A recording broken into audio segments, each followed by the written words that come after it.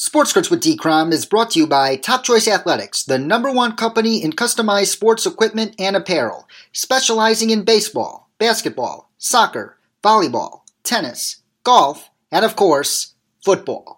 All apparel and equipment can be customized according to your needs. To stay tuned to exciting sports news and deals, follow them on Facebook and Instagram at Top Choice Athletics, and follow them on Twitter at RealTC Athletics. Check out their awesome products and order online today from TopChoiceAthletics.com.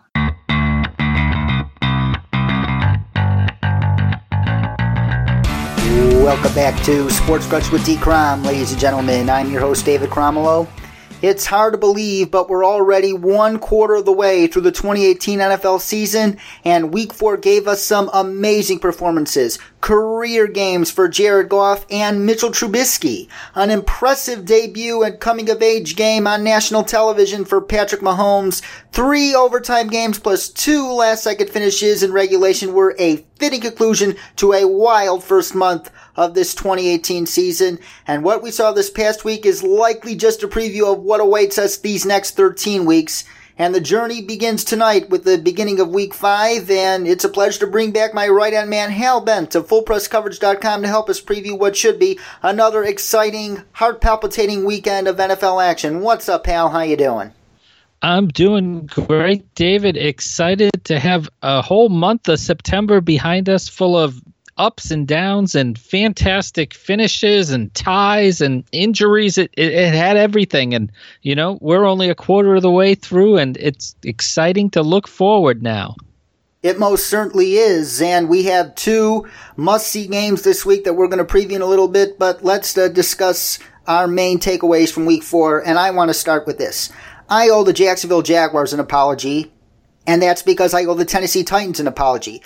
A couple weeks ago, I challenged the Jacksonville Jaguars to not play down to their competition and take the Tennessee Titans for granted, and they wound up losing that game 9-6. And I ridiculed them last week of playing down to their competition. It turns out these Tennessee Titans are for real. They're not a joke. Mike Vrabel has instilled a new culture of playing for 60 minutes, no quit, do everything you can and playing to win, and a very talented young defense led by the veteran Jarrell Casey on the defensive line. And you got promising rookie edge rush phenom Harold Landry. You got a young linebacker in Rashaan Evans, and that amazing secondary, Kevin Byard, Kenny Vaccaro, and the corners of Logan Ryan, Adoree Jackson, Malcolm Butler, and Marcus Mariota under new offensive coordinator Matt LaFleur. With Corey Davis, they showed their potential in that Sean McVay-esque system last week in that amazing overtime win against the Eagles. These Tennessee Titans are for real, so I apologize, Jacksonville Jaguars, for accusing you of playing down to your competition, because the Tennessee Titans are that good, and I apologize, Tennessee Titans. You are legit contenders. And my other biggest takeaway, Doug Peterson, you have revolutionized the game for the better. Doug Peterson's countless gambles on 4th down last year have inspired coaches around the league to do the same.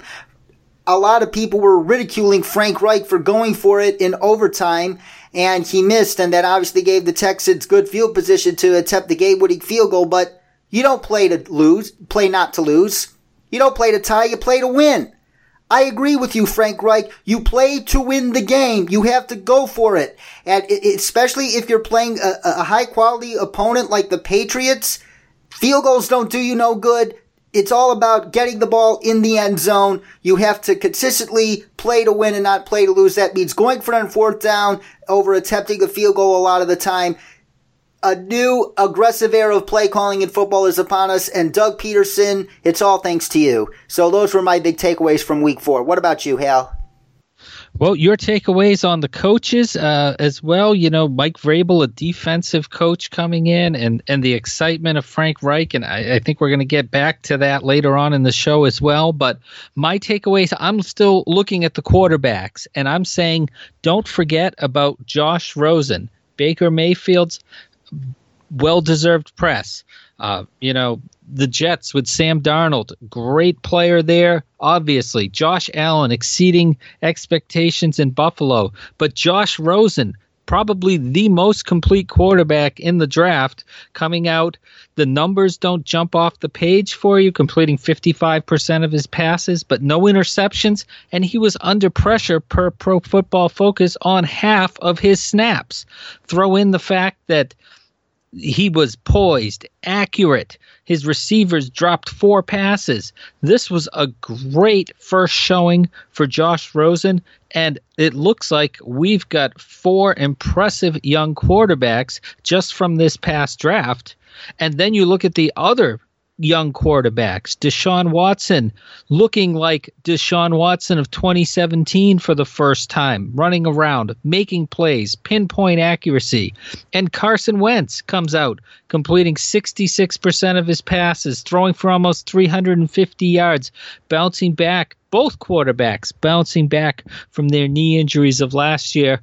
And all of a sudden, there's a plethora of young quarterback talent, and just when you thought it was saturated, here comes Josh Rosen and the bounce back of Watson and Wentz. What a great week. An amazing week, and as I posted on my Facebook page a couple days ago, I couldn't be more optimistic about the future of the NFL quarterback position when just a couple years ago it appeared quite grim. Exactly. I mean, a couple years ago, we're saying, well, there's Rodgers, there's Brady. We hope it's luck. And, you know, we seem stuck. And everybody was talking about the college system isn't going to put, you know, you can't trust a Texas Tech quarterback and all that baloney that came out of those days. And now we're seeing, no. We just need those young coaches who know how to coach these players and get the best out of them. And we're seeing great talent from the quarterbacks. We most certainly are. And now let's move on to a very, very special occasional part on this program. It is our Quarter Pole Awards. We give our awards based on performances in the first 4 weeks of the season. Let's start with MVP. It was a toss-up for me between Patrick Mahomes and Jared Goff, but what made me decide Patrick Mahomes here is because the Rams are a more complete team on both sides of the football. As great as the Chiefs are on offense, their defense is absolutely atrocious, and you saw signs of that on Monday night. Missed tackles left and right, and they almost blew that game to Denver even in the final seconds to a guy like Case Keenum, for crying out loud. Some alarming trends on that Chiefs defense that they're going to have to make some trades and make some moves before the deadline to get that defense shored up if they want to make it all the way to the Super Bowl. But they're winning now mainly because of Patrick Mahomes. If Patrick Mahomes wasn't the quarterback for this team, they wouldn't be undefeated. So that's why Patrick Mahomes is your MVP for the Quarter Pole. Well, David, I'm thinking around the same thing. It's pretty much a coin flip between Mahomes and Jared Goff. And, you know, I went with Goff for the MVP only because he is able to execute that offense to perfection in Los Angeles. And I don't think you could plug someone in right now and be able to pick that up. He is the most valuable. He is the engine that, despite all the other parts for the Rams that are so imperative, that those big names on defense, they're not winning anything. And we saw that on Thursday night as well without Jared Goff making those pinpoint accurate throws all over the field. It was an absolutely amazing thing. But like I said, either way, Mahomes or Goff, you can't be wrong. I completely agree, Hal, and that's why for my Offensive Player of the Year honors, I picked the runner-up in my view, which was Jared Goff. So Patrick Mahomes is my MVP, and Jared Goff wins Offensive Player of the Year. What do you think? I did the exact same but opposite. Jared Goff is MVP, Mahomes is Offensive Player of the Year because I gave it to the runner-up, and really, we're both right. Flip a coin, whatever you want to call them. Those two have been amazing. Indeed, you cannot go wrong with Mahomes or Goff for either MVP or Offensive Player of the Year. And when it comes to Defensive Player of the Year, I think it would be near unanimous that it would be Khalil Mack at this point in the year. What do you think? Oh, definitely. I mean, you look at it, and I really looked at it and said, geez, I'd love to give it to Geno Atkins because he's been fantastic in turning around Cincinnati. Aaron Donald, we talk about the great players with the Rams. He's doing just as well, if not better, as he did last year as Defensive Player of the Year. But Khalil Mack has been on another planet this year. He has been single-handedly turning games around, making the impacts, the 4 weeks in a row with a strip sack, the constant pressure. I don't know who would pick against him except maybe John Gruden.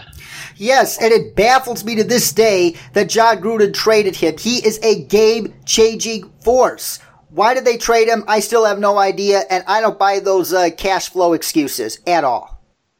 No, I mean, we talked at the beginning of the year when we were talking about contracts in the preseason, David, and I think we both agreed if you're going to Las Vegas, you're going to want sparkle. You're going to want a player who shines. You want somebody to put out as the face of that franchise, and we both agreed Khalil Mack made sense to be that player, and for some reason, nobody knows why, John Gruden didn't think so. And Khalil Mack is making him sorry, or at least should be making him sorry, that Gruden let him go. Definitely. Without a doubt, Gruden just looks foolish, more foolish every week that Mack continues to put up great numbers and become the face of the Chicago Bears franchise now. Yes, and Khalil Mack has essentially been the final piece for this decade's version of the Monsters of the Midway.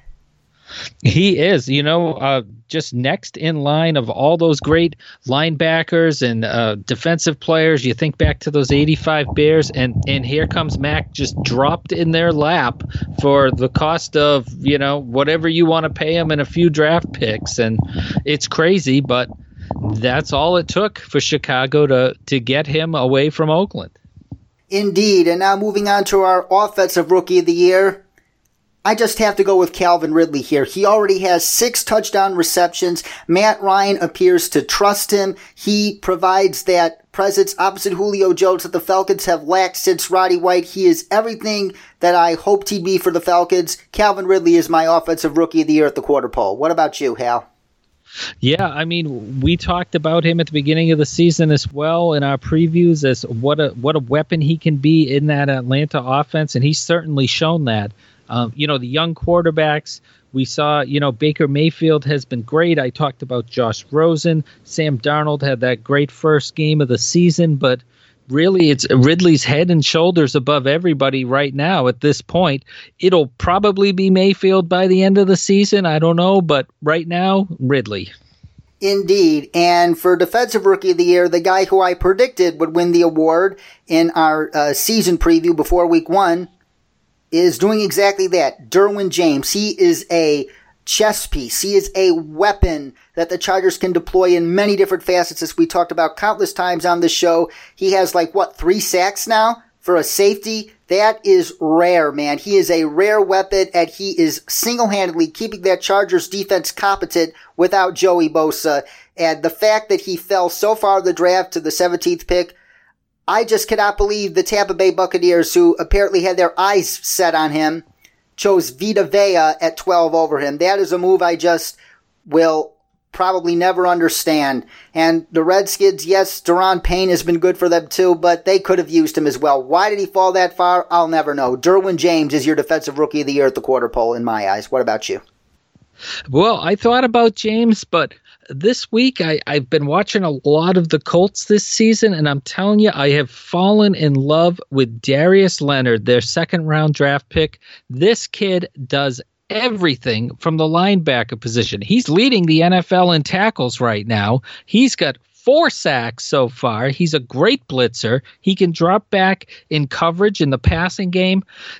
He just jumps off of the screen when you're watching him. The problem is nobody's watching the Colts, so Darius Leonard's a little under the radar right now, but he is making his case for Defensive Rookie of the Year, and now this week he's going to be in prime time, hopefully healthy enough to play with the rest of the banged-up Colts, but he could be making his entrance on the big stage on Thursday night. Oh, not a bad choice at all, Hal. And Darius Leonard, hopefully if he's healthy enough, I hope to get a chance to see him play on Thursday night because he is everything as you described him to be.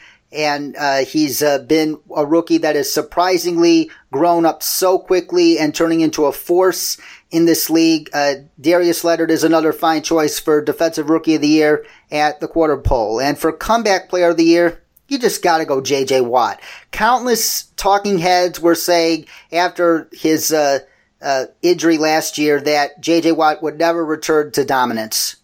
How wrong they were. J.J. Watt is constantly winning his repetitions on snap after snap after snap, and I believe he already has 3 sacks, and he looks back to that MVP J.J. Watt that we were accustomed to seeing in 2014 and 2015. J.J. Watt is back, and people were telling me J.J. Watt, knowing him, that he would be the last guy you wanted out. He's proven all those doubters wrong. Hands down, J.J. Watt, the guy who I predicted to be the Comeback Player of the Year, is the Comeback Player of the Year for the first quarter of the season. Oh, definitely. I don't see how we would pick anybody other than Watt. His return to the stage, everything he brings to that defense, just the energy, the ability to change the game. It may end up being Andrew Luck by the end of the season, but for right now at the quarter pole, it's J.J. Watt starting to take a big lead in that Comeback Player of the Year race right now. And for Coach of the Year, I kind of tipped my hand a little earlier in the show. I'm going with Mike Vrabel. How much he's gotten out of that roster, which is, under his own admission, not the most talented team in the league, but he's created that culture of grinders, dare I say, of players that go full speed ahead for 60 minutes and don't let up a single play. There's no loafing around under Mike Vrabel. You have to give full effort and a high motor every play, or else you're not going to see the field under Mike Vrabel. That culture, that mindset that he's helped bring to Tennessee, that was originally thought up by General Manager John Robinson, he is bringing that view to life finally in Tennessee. Mike Mularkey didn't bring that on a consistent basis. Mike Vrabel is. He is making the Tennessee Titans play like the team we expected them to be last year, despite some people getting long in the tooth and some injuries. But Mike Vrabel is making the Tennessee Titans look like a legitimate force, and I dismissed their victory against the Jaguars as a joke last week. They proved to me they're no joke at all against the Eagles. So Mike Vrabel for Coach of the Year at the quarter pole. It's a great choice, David. It's very difficult to pick against. I mean, if you're looking around, there's so many, whether it's Matt Nagy in Chicago, whether it's Sean McVay with the Rams. Don't overlook Andy Reid. Again, has Kansas City up at the top of the division. You've got Vrabel. You've got, the old standbys that just keep plugging along there. You've got Harbaugh and Baltimore back up to the top of the division there as well. So many good coaches. For me, I mean, it's almost impossible. You're flipping a coin, and the two best teams right now, Kansas City and the Rams, I'm giving the edge to Andy Reid just because not only is he the Coach of the Year, but just look at Nagy, Peterson, Reich, his tree that's spreading out across the NFL. That's going to give him just enough of a boost to have him as my Coach of the Year so far for 2018. And dare I say, should the trends continue with these spread option quarterbacks coming into the league, or spread quarterbacks, period, with what Reid is doing with Pat Mahomes, what Matt Nagy is doing with Mitchell Trubisky, we saw some of the fruits of that labor last week. What Frank Reich is doing with Andrew Luck in the second phase of his career. Andy Reid's coaching tree is just making football a more interesting sport, and Andy Reid's development of Patrick Mahomes this quickly, I think, makes him a Hall of Fame candidate after his career is done, because what Patrick Mahomes is doing in this league, coming out of that spread offense from Texas Tech, is going to single-handedly change the way the league approaches evaluating quarterbacks. Oh, without a doubt. I mean, he has been at the forefront. Look at what he did in the late 2000s with Philadelphia, drafting Donovan McNabb, and now with this Chiefs team, the way that he's turned that franchise around and then elevated it to that next level. I think you're definitely looking at a future Hall of Fame coach in Andy Reid. If I had a vote on the Pro Football Hall of Fame Board of Selectors, I would be pounding the table for Andy Reid his first year of eligibility. But that said, speaking of Andy Reid, The Kansas City Chiefs on Sunday afternoon host the Jacksonville Jaguars in what is arguably the game of the week. The unstoppable force that is the Chiefs offense meets the immovable object that is the Jacksonville Jaguars defense. It is must-see TV, and most of the country should be watching that game at noon on Sunday on CBS from Arrowhead Stadium. And when it comes to the Jaguars defense, a few weeks ago we discussed slot cornerback as potentially the biggest weakness on that unit. And today, Jaguars head coach Doug Marrone announced their starting slot corner DJ Hayden will not play this week. And as a result of that, how big of a role do you think this means that Sammy Watkins can play this week for the Chiefs? Well, first off for Watkins is he has to get on the field after he, apparently injured that hamstring. Can I interrupt you there, Hal? Oh, of course, yeah. Yes, he practiced today, so that's a good sign for his availability on Sunday. That's very good for his availability because he killed my fantasy football team this week, but last week, so he better be out there. So, yeah, I mean, that is like we had talked about, that is that one weakness that you're looking at. And now for Jacksonville, who goes into that role without Hayden? You've got Trey Herndon, you've got Tyler Patman. I mean, these guys can walk down the street. Nobody's going to know who they are. They better make their presence felt on the field because Watkins in the slot. And the other thing with Kansas City is if Andy Reid smells a mismatch, he will move his pieces around like chess pieces to get whatever matchup he can. And so you're going to see Tyreek Hill, like he always is, lined up all over the place and trying to take advantage of getting Hill away from Ramsey and Boye to make some really big plays coming out of that slot.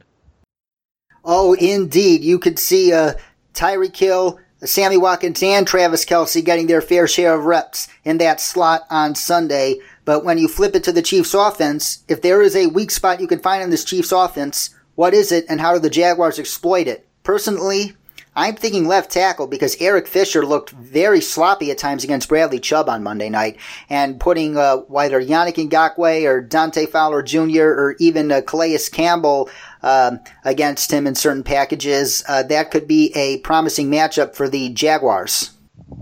Yeah, I was surprised with Kansas City going up against Denver. Denver got a lot of – Denver played great for 3.5 quarters on defense.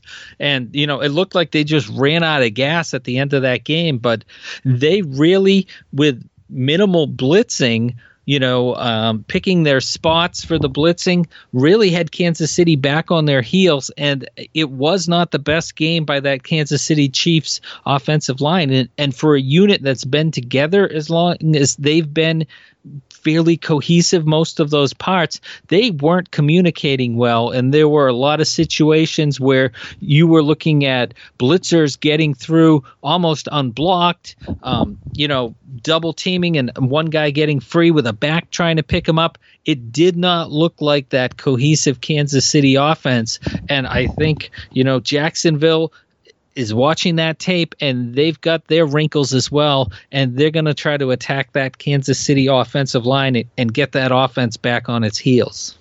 Indeed, and you could argue that the Jaguars boast an even more dangerous pass rush than the Broncos because they have more star bodies aside from two in Miller and Chubb. You got Yannick Ngakoue, you got Dante Fowler Jr., you got Malik Jackson, you got Calais Campbell, you got Marcel Darius, and you got a lot of other bodies that the Jaguars could use to make Patrick Mahomes uncomfortable and keep him in the pocket. Exactly. And that's, and then, if you take a Miles Jack or a Telvin Smith and unleash them at the quarterback as well. I mean, Jacksonville can bring pressure from anywhere on the field. I wouldn't be surprised to see Jalen Ramsey even get a couple of shots blitzing as well, just to try to get the Chiefs out of that offensive rhythm and looking for blockers instead of looking downfield. Indeed. And moving on to the Chiefs to the other side of the football, like I said, their defense could be the straw that breaks the camel's back for them come playoff time. They're going to have to add some parts of that defense in a hurry. But if you look at that defense, the the strength of that defense, if there is one, is their front. Justin Houston, when he is on his A game, he's as good as any pass rusher in this league. Dee Ford, although he's been a disappointment throughout most of his career, he's off to a good start this season, but the challenge is, can he stay healthy? And Chris Jones, who has been a massively underrated defensive end, defensive tackle in sub packages, has been a very, very, very studly player at his position for the first couple years of his career. I just love Chris Jones so much, I run out of words to describe him, forgive me. And by the way, Chris Jones is our friend of the pod, Nick Kendall's. Chris Jones is his baby boy, dare I say. If he had one, Chris Jones would be his baby boy. Yep. So, and he was very shocked that Chris Jones fell to the second round. So, if you had to pick one of those three defenders for this game, who would be the most important for the Chiefs in this game and why? Would it be Justin Houston, Chris Jones, or Dee Ford? You know, it's going to have to be Justin Houston. He is the most established pass rusher in that group, and any chance Kansas City has of winning here against the Jaguars is, you know, as shocking as it is for me to say it, you know, they're going to have to find a way to slow down Blake Bortles, who has continued his improvement as a quarterback with only a few minor hiccups this year, but that finish to the season last year has carried over into this year. The Jaguars actually have an offensive attack to go with that defense. And Kansas City, if you don't get Bortles rattled early, you could be in for a long game with that Jacksonville offense now. Oh, indeed. And Andy Benoit of Sports Illustrated tweeted out this week that he thinks the Jaguars are the best team in the NFL in running those underneath routes. And those underneath routes to get somebody open right away has really, really helped Blake Bortles flourish within the right system that they've crafted for him. So that's something the Chiefs are going to have to be prepared for as well. And that underneath passing attack is like an extension of your running game. But if you're Jacksonville, even without Leonard Fournette playing, do TJ Yeldon and Corey Grant and the rest of your running back stable in this game have well north of the 20 rushing attempts the Broncos had on Monday night? Oh, definitely. I think Yeldon and especially Grant, I still don't understand why Jacksonville keeps him under wraps for so long. He is one of their most explosive players. He is a chance at a big play every time he's touching the ball. They need to get the ball in his hand, get him outside, running to the edges, pound with Yeldon inside. He's got the ability. They're both excellent in the passing game, but loosen up those underneath routes by getting the ball on the ground and pounding hard against Kansas City and force them to commit to stopping the run, and then Bortles will have an even easier time of it in the passing game. Indeed, and from what we saw on Monday night with the Chiefs struggling to bottle up Royce Freeman and Phillip Lindsay on just 20 carries, if the Jaguars commit to it longer, it could be a long afternoon for that Chiefs defense if they're not ready for it.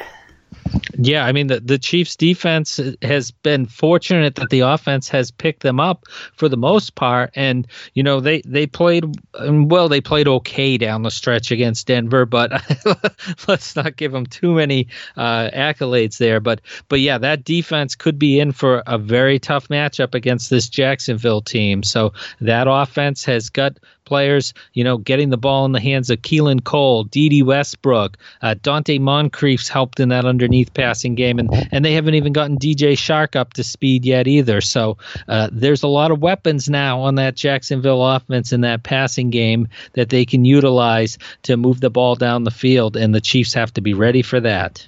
Also, don't forget Austin Seferian-Jenkins. The Chiefs don't have a real three-down linebacker on their roster, so that could open up some opportunities for Austin Seferian-Jenkins as well.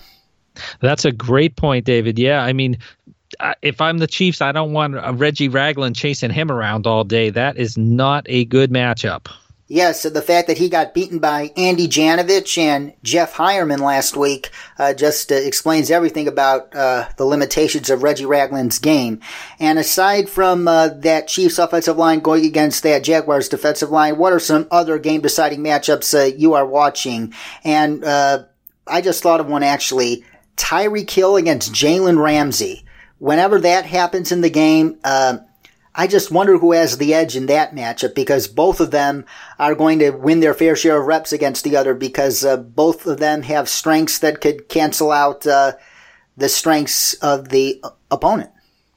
Yeah, I mean that's just such a marquee matchup to see probably one of the top wide receivers in the game right now going up against one of the top cornerbacks in the league. Anytime you see that, it's going to be, must-see TV, and where both of them have the ability to make game-changing plays because of their amazing God-given athletic ability, which they supplement with their hard work and attention to fundamentals. It's just a fantastic matchup. It's going to be trying to figure out in that regards, how are they going to, who's going to win that matchup? And it may just come down to whoever makes the last big play in that regard. Indeed. And any other game-deciding matchups you could think of?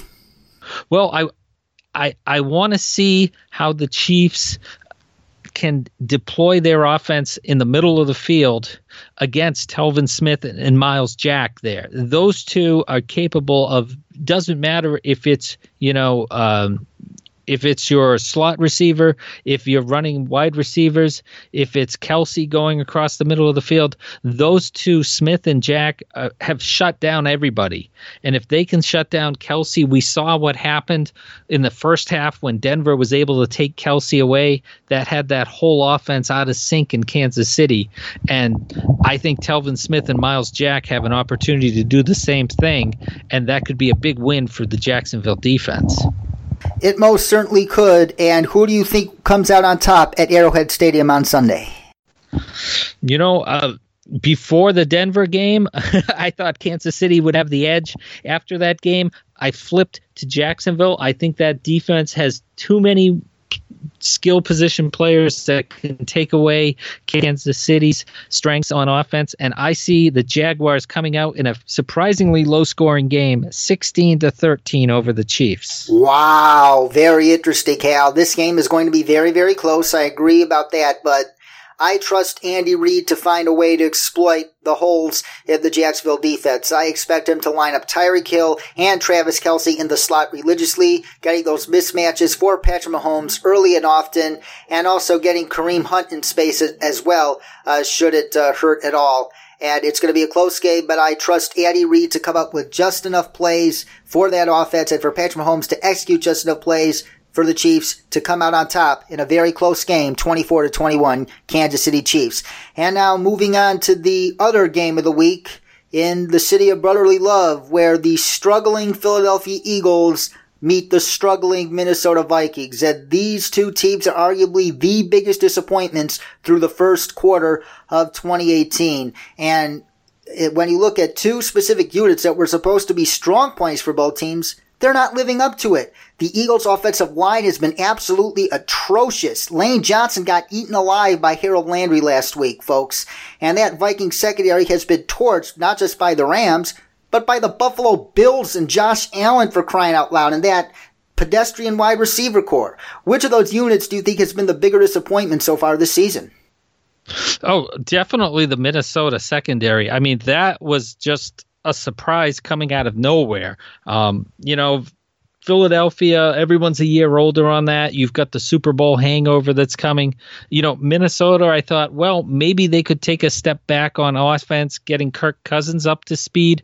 But that deep secondary, Xavier Rhodes, Trey Waynes, rookie Mike Hughes, Mackenzie Alexander. I mean, there's no way. I mean, you've got Harrison Smith back there. There's no way these teams should be lighting up this secondary, and yet they're doing it week after week after week so far in 2018. To me, that's just shocking beyond belief. It is indeed shocking beyond belief. And kind of a similar situation awaits the Vikings on offense in this game against the Eagles. You have a stout defensive front with the Eagles, just like they faced with the Rams last week, and that offensive line continued to struggle, but their receivers were able to get the best of a depleted Rams secondary, and that Eagles secondary struggled against the Marcus Mariota, Corey Davis show last week.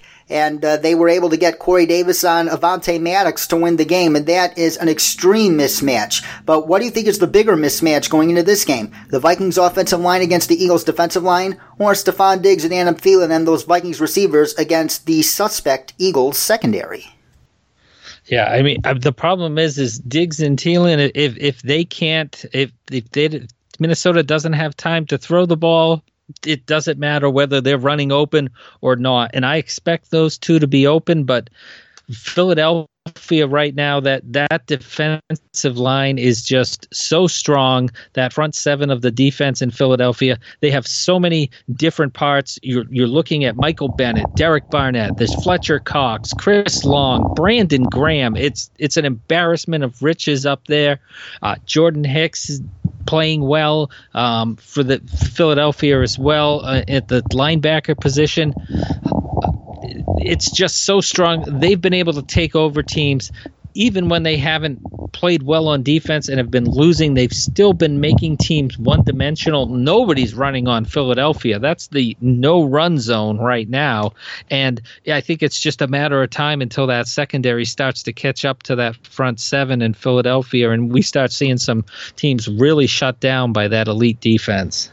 That could very well be the case for the Eagles defense going forward. But when you look at this game, both these teams come in an absolute must-win situation. The Eagles are 2-2, and they're currently looking up at the Washington Redskins in their division, and the Cowboys are tied with them for second place.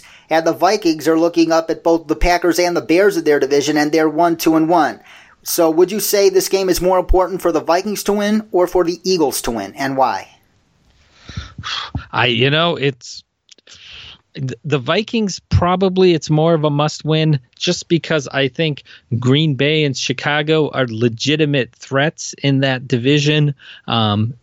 They were legitimate threats to start the season. I never believed in the Giants or the Cowboys heading into this season.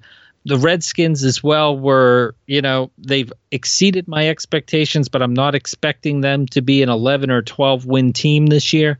I think Philadelphia, if they fall to 2-3, it's not as big of a deal. They'll be back up by midseason in first place in the NFC East.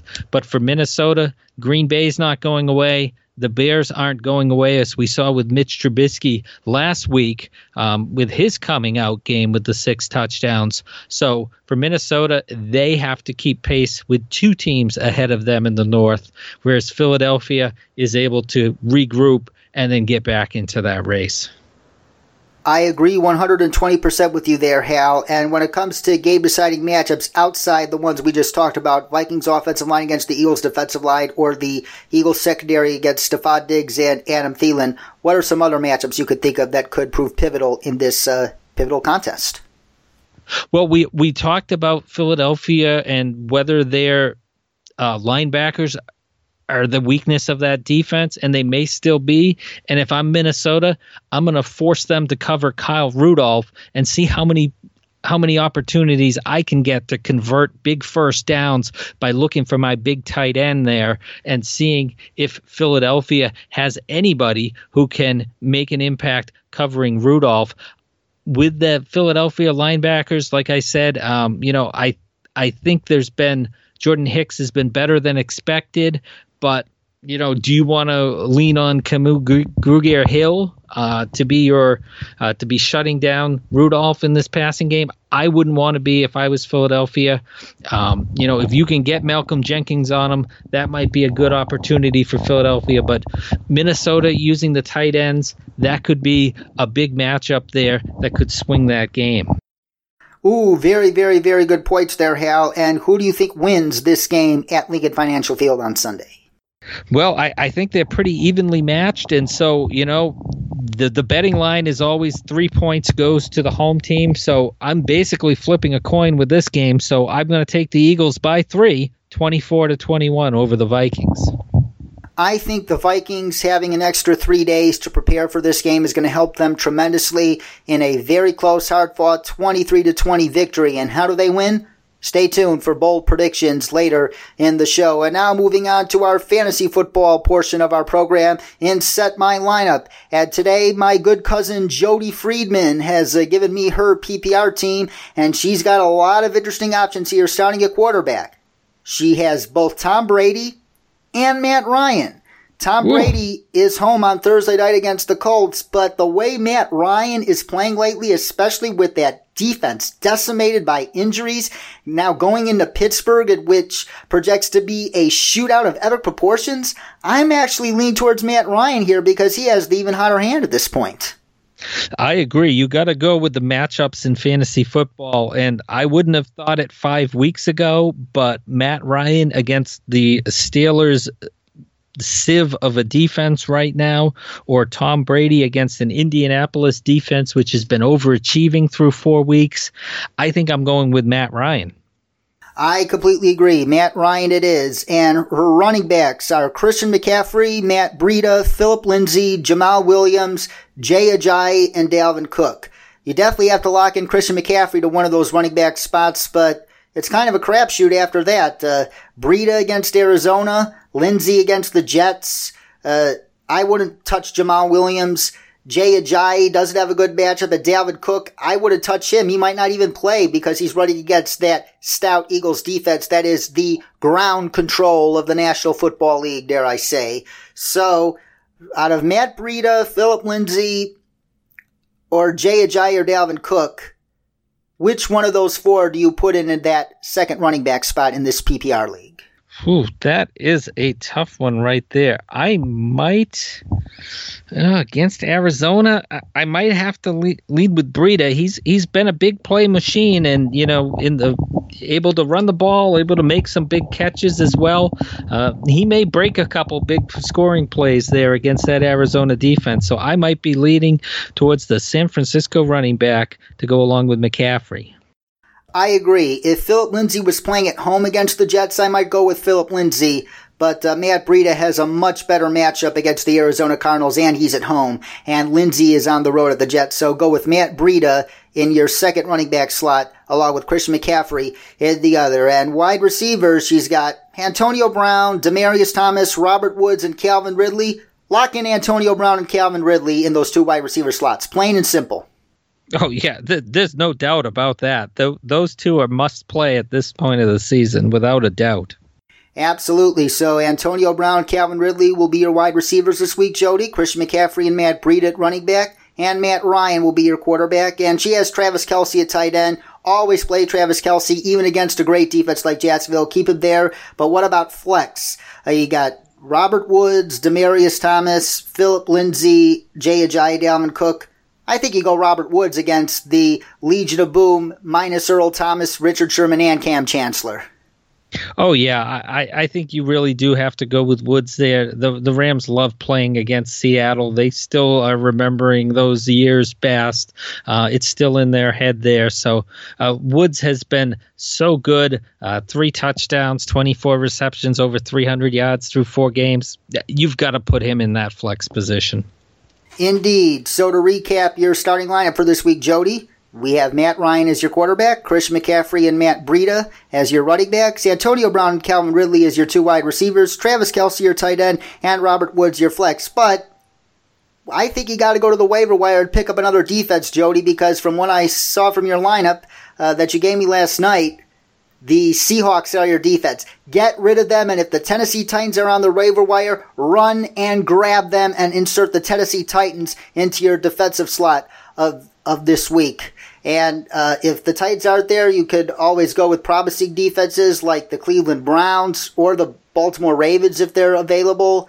But the Tennessee Titans should be your target when you go to the waiver wire. But even if they're not there, pick up another defense, Jody. Anybody but the Seattle Seahawks. So there you go, Jody. I love you so much, and good luck this week in your matchup. And now moving on to our rapid fire predictions for the rest of the games this weekend, starting with Thursday night's battle between your Patriots and the Colts at Gillette Stadium. The Colts, they've been playing very, very good football despite their 1-3 record so far this season, but they're too banged up, and I think the Patriots win a rather easy one, 31-17. Yeah, I've got it a little bit closer, 26-16, because the Patriots are a little banged up as well. But boy, I would have loved to see this Colts game with that full complement of defensive players healthy in Indianapolis and with T.Y. Hilton on the field. This would have been a fun game. It most certainly would have been. And the Tennessee Titans, who I have praised to the moon in this show, they have an interesting matchup traveling to Buffalo to take on the Bills. That Bills defense is not a bad unit whatsoever, but I think that Titans defense should have no problem containing Josh Allen in that Bills offense, and they win ugly grit and grind type Tennessee Titans game 19-10. I'm pretty close to that score. I have it the same situation, but Tennessee winning 16-3 in Buffalo. Indeed. And the Miami Dolphins, who came back to earth last Sunday in Foxborough, it doesn't get any easier for them as they travel to Cincinnati to take on the Cincinnati Bengals and their high-flying offense with Joe Mixon returning and with Vontaze Burfict returning, which should give a lift to their defense that's been struggling in recent weeks. I think I have the Bengals in this game, 27-17. I think the addition of Vontaze Burfict helps take that defense to another level. Yeah, I've got Cincinnati winning. Just one touchdown each for each team. Cincinnati 34 and Miami 24. Oh, fascinating. And Sam Darnold has been struggling in recent weeks after his amazing debut on Monday Night Football in Week 1.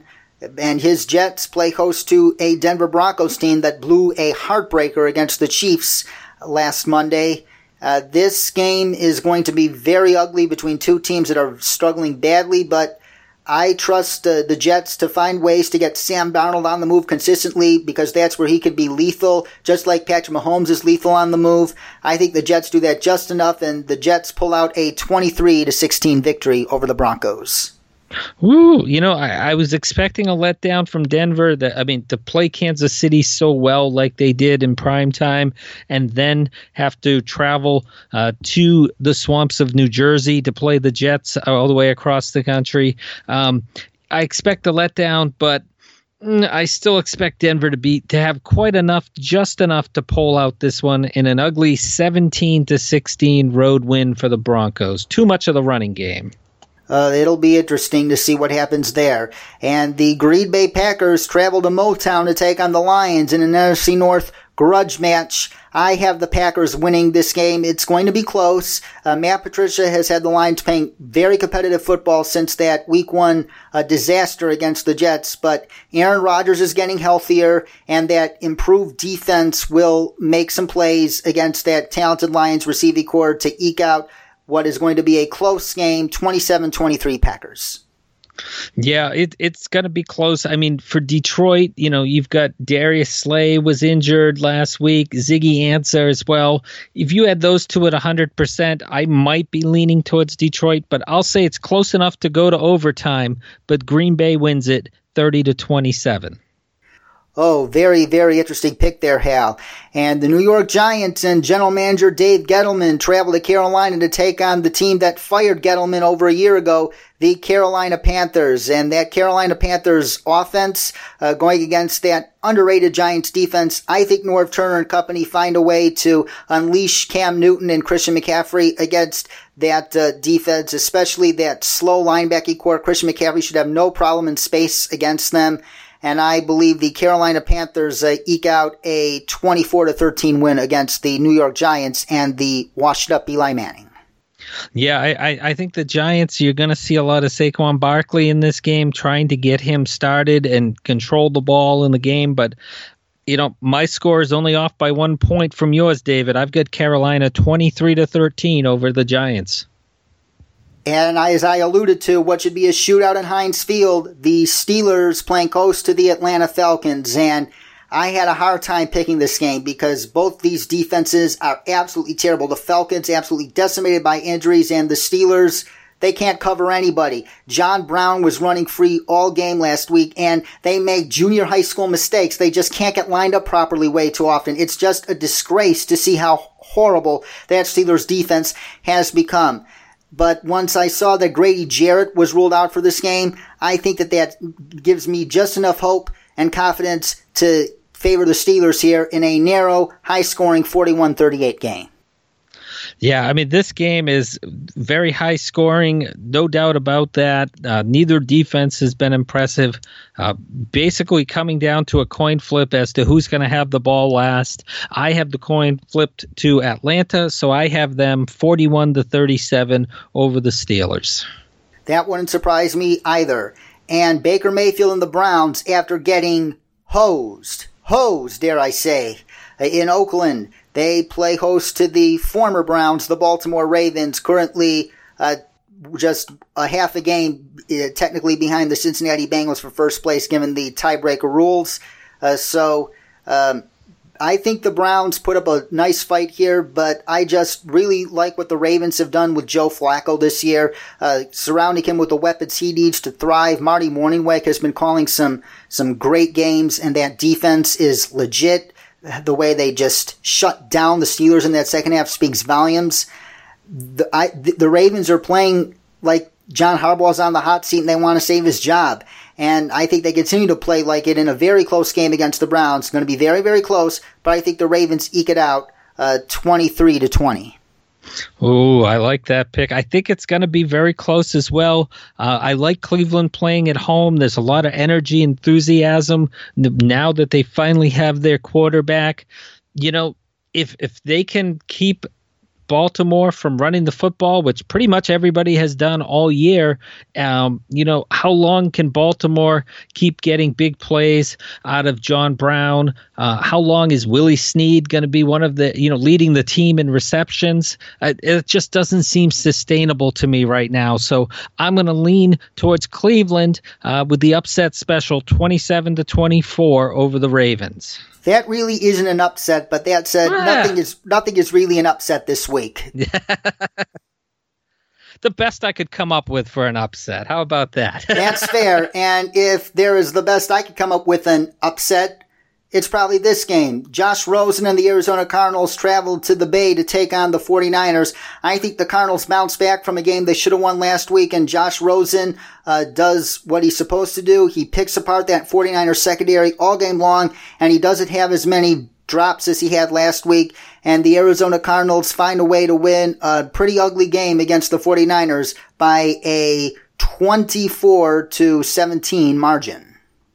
Ooh, yeah, it's going to be close. I don't think it's going to be high scoring, and I have Arizona coming out on top as well, 16-13 over San Francisco. That is among the snoozer games of the week. And an AFC West clash between the Raiders and the Chargers at StubHub Stadium. The Raiders, they awoke on offense against a very, very good Browns defense last week, and they head into LA to face a Chargers defense minus Joey Bosa. That said, I still think the Raiders got lucky last week, and I don't think they are nearly as fortunate this week as they lose 34-24 to the Chargers. Yeah, we're in simpatico on that one, David. I have the Chargers 35-27 over Oakland. The Chargers, some tough games that, their only losses are to the two undefeated teams. Hey, they've got to be the favorites here. So I'm thinking it's a good bounce back game for the Chargers here against the Raiders. Indeed, and I expect them to play a better game this week than they did last week against C.J. Beathard and the 49ers. The Seahawks, even though they lost Earl Thomas for the year, they are winners of 2 straight, albeit against the Cowboys and the only winless team in the league, the Cardinals, but they have to face the best team in the league this year, the St. Louis Rams. Rams receivers of Jared Goff against that defense. Mismatch of the century. This is my lock of the week. Rams win a relatively easy one in Seattle, 37-20. Yeah, I'm thinking the same thing. I don't even give Seattle that many points in garbage time. I have it 38-10 Rams over the Seahawks.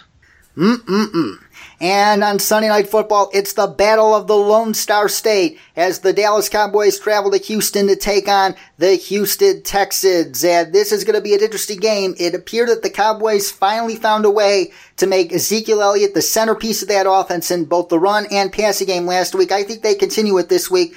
but I don't think they're going to be as lucky with him this week against that Texans defense with Jadeveon Clowney and J.J. Watt. They will neutralize him in the run game, making the Cowboys one-dimensional, and the Cowboys are going to hang tough. This is going to be a very, very close game. Heck, it's the Battle of the Lone Star State, and football is bigger than almost anything in Texas, so you should expect a dogfight in this game. But I think the Texans defense does their job. But Deshaun Watson and Will Fuller and DeAndre Hopkins make enough plays against that promising young Cowboys defense to eke out a 28-21 victory.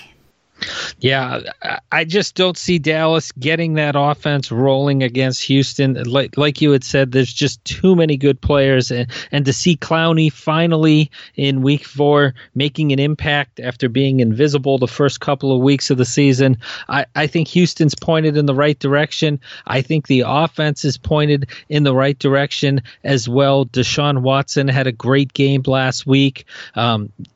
DeAndre Hopkins, you know what you're getting there. If they can keep Will Fuller on the field, Kiki Kute, a great emergence last week as well. More weapons for Watson is a good thing.